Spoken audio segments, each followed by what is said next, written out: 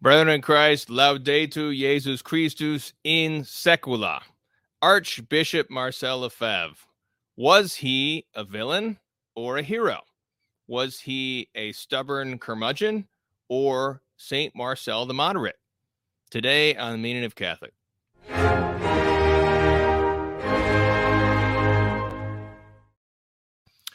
Welcome to the Guild Family Stream. This is Timothy Flanders, and this is a show for Guild members.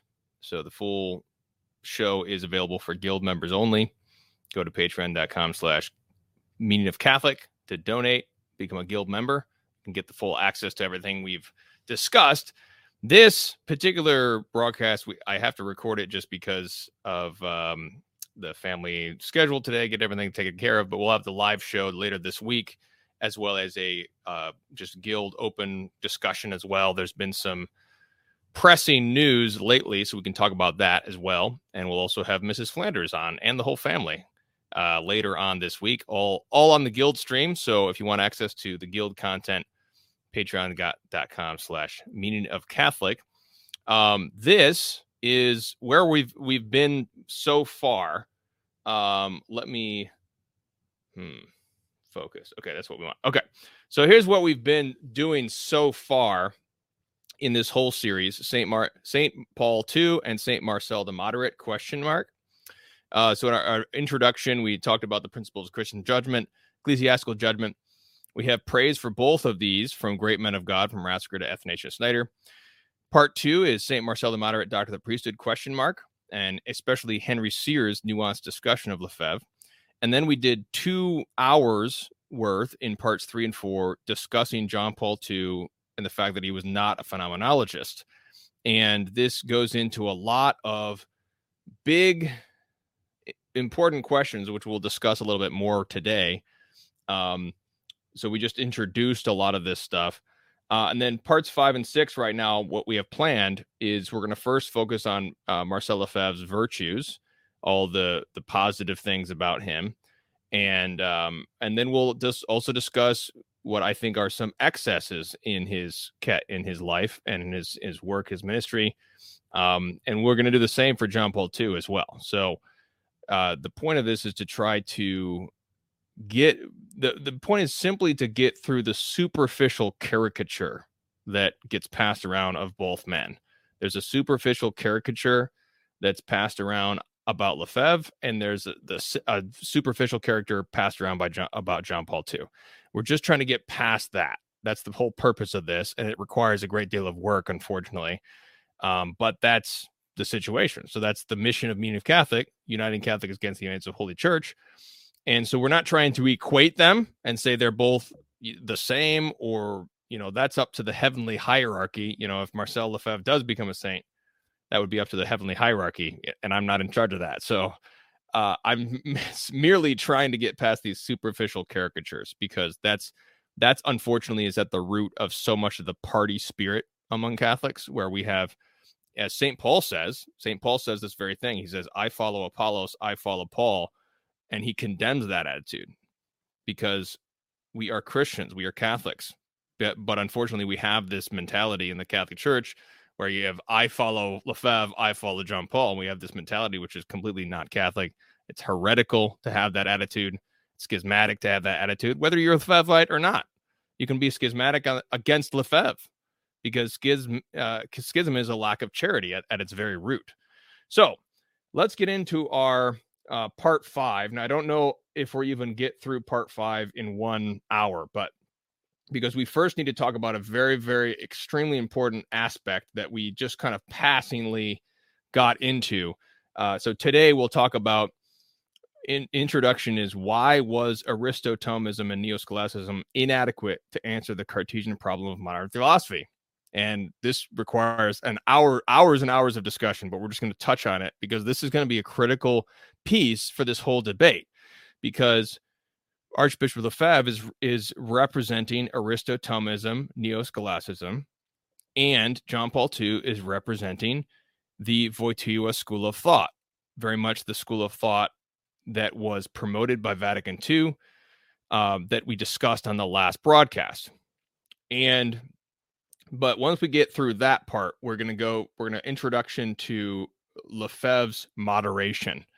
And the problem is that it's not only the problem that we need this hours-long treatment of this question is because it's not the superficial caricature is not merely in just sort of Twitter. It's also, if you read the article about Archbishop Lefebvre in the New Catholic Encyclopedia, it's a woefully inadequate treatment of the man, and I would dare say it's an injustice to the man. And so I think that this caricature is still passed around, unfortunately, even in academic sources. This is a serious academic source, New Catholic Encyclopedia. So that's the reason for the treatment that we're giving it here at Meaning of Catholic on the Guild stream. Okay, so why was Aristotomism inadequate? Now, this is something that we talked about a little bit more in discussions about Vatican II, because coming from Eastern Orthodoxy myself, the Eastern tradition does not view Thomism as Roman Catholics view Thomism. Roman Catholics often view Thomism as sort of the end all be all. This is something that we discussed with one of the best Thomists out there, Matthew Minard. We discussed it on Meaning of Catholic on a show called No Salvation Outside Thomism. And what Catholics need to understand, especially Catholics who are critical of Vatican II, and let me just say this, I wrote an entire book that has critical comments about Vatican II. And Vatican II is certainly open to a lot of criticisms, and we can discuss all those endlessly. That's fine. And I hold those views.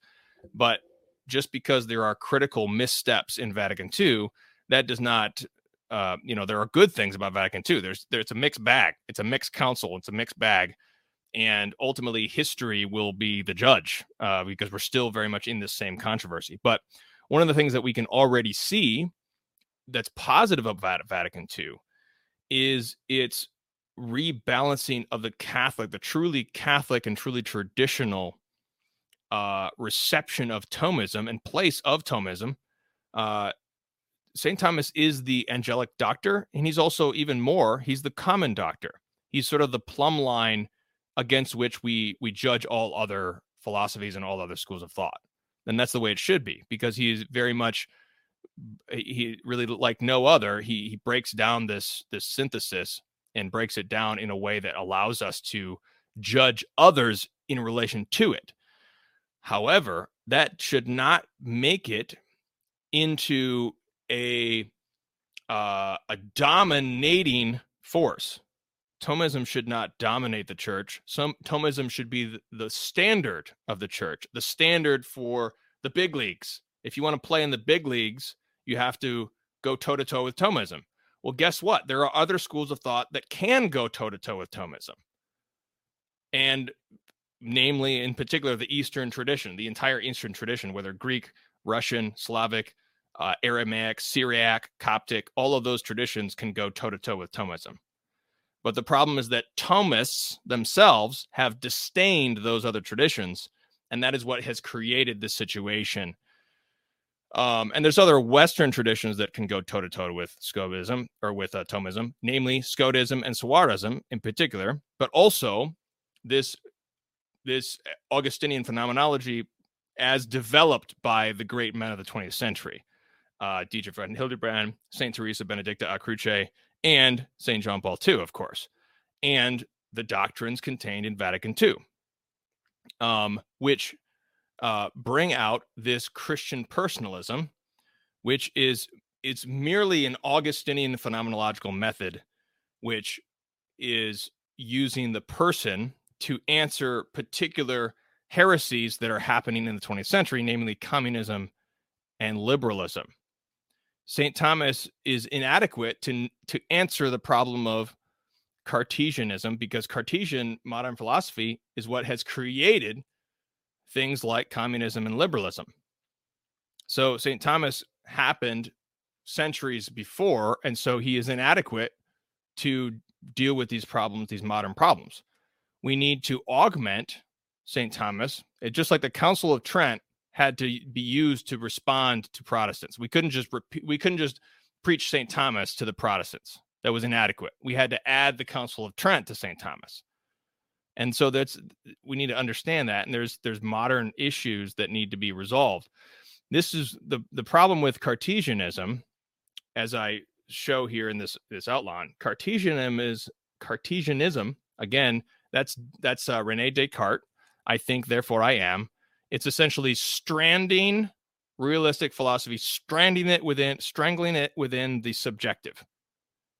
And it's an anti-realistic philosophy which loses the connection with reality. And as we discussed in the very first two shows ago, the church can only accept realistic philosophy. The church must reject all forms of philosophy which are not realistic. But that leaves Aristotle and Plato. Both of them are realistic, but they use different methodologies. Okay. So insofar as Cartesianism is anti-realistic, it's intrinsically evil. It must be rejected completely. Every form of Cartesianism which is anti-realistic must be rejected. But insofar as it is Platonic, in terms of utilizing the subjective, there is a reality of the subjective. The experience of truth is a real thing that needs to be taken into account when we discuss reality. What you experience subjectively of the truth must be taken into account. And so insofar as it is merely saying that, that can be an absolutized aspect, as we discussed from Karol Wojtyła's Person and Act. It absolutizes an aspect. It absolutizes the subjective, which is wrong, but we can't deny the subjective as a result. It's merely a heresy. It's a half-truth. So in order to combat the heresy, we got to bring in the other side of that truth, which is the objective outside your subjective. Now, why? Let me give you a very a few more with letters B and D here, which put this matter more acutely. Aristotomism is what created the Novus Ordo, because essentially it's doing is it's negating the experience of God in the liturgy. It's saying that the worshiper, when he experiences God in worship, that is not that important.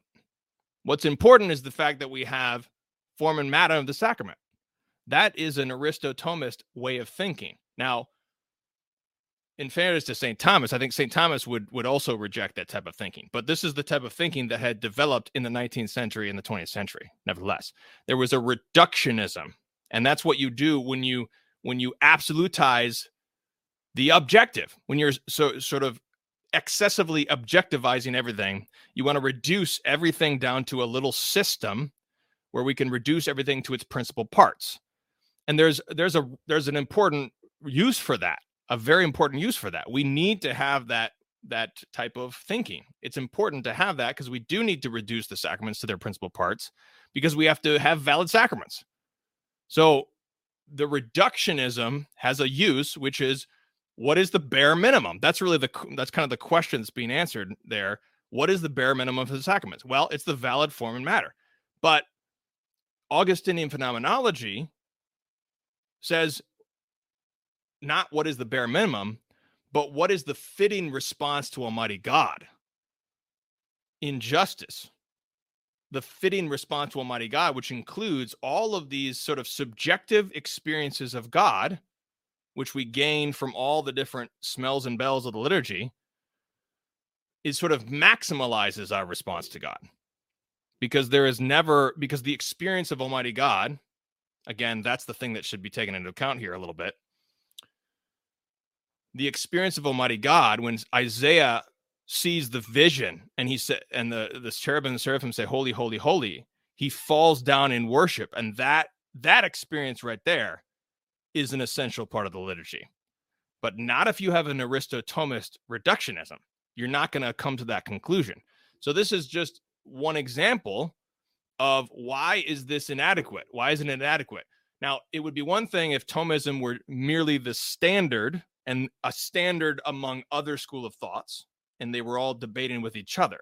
But the problem is that in the 19th and 20th century, up until Vatican II, there was an absolutizing and a dominating Thomism, where there was this sort of de facto church politics of no salvation outside Thomism. And that's what caused the reaction of Vatican II. And that's what trads need to understand, especially because sometimes trads, we think that, all these problems, church was doing great before Vatican II, but that's not true.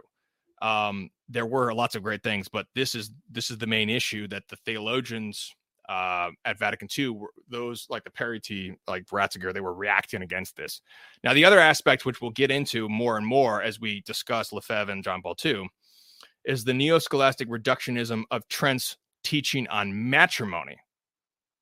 This is where it becomes also very acute, because this is something that affects many of us who are married, which is where, again, it's asking the question, what makes a valid marriage? And that's when we get the canonical definition of matrimony, which is the exchange of bodily rights, the consent, these frames, the two ends of marriage. Marriage is the telos of marriage is the propagation of children. But when you have an excessive amount of Thomism that's dominating every other school of thought, you have this reduction of Trent's teaching on matrimony into this very objectivizing thing. In other words, the subjective experience of love, of spousal love, is negated, which is against the Council of Trent. Go back and read the Council of Trent on matrimony, and you see that it has the full picture of matrimony. But when you have this neo-scholastic reductionism of marriage, it sort of excessively objectivizes everything so that marriage becomes reduced to its bare minimum. Now, again, there's a use for that. We have to know what the bare minimum of valid marriage is, because we have to have valid marriages. That's important. But at the same time, we can't minimize. It's the same thing with the liturgy. It's very similar, even on the spiritual level, the liturgy and marriage, because obviously the faithful and knave represent the bride of Christ, and the priest is the bridegroom, obviously. So there's a spousal aspect to liturgy, and there's a spousal aspect to marriage, and so we can't minimize the liturgy. We can when we're trying to figure out what is valid. That's important. We have to minimize and reduce it to its principal parts. And we have to do the same for marriage. But the issue here is that there was this imbalance. And so Vatican II is trying to correct that imbalance. Obviously, Vatican II did this balancing imperfectly, to say the least. There's lots of issues with Vatican II. We don't have time to get into all those. We will in the future. But the point is, what we're trying to get at here is that there were actually issues before Vatican II that we needed to deal with. Now, let's get into Lefebvre. We spent 18 minutes doing this introduction, but it was very important because somebody had brought this up, and I wanted to get more into that. And we will get into all these things in much more detail in the coming broadcast. Okay, so 18 minutes. That's the end of our public portion. So if you want the full treatment with Lefebvre and everything, you do have to become a guild member. Patreon.com/Meaning of Catholic. As always, if you can't afford it, just contact me. meaningofcatholic.com/contact. If you cannot afford to be a guild member, you can always join for free.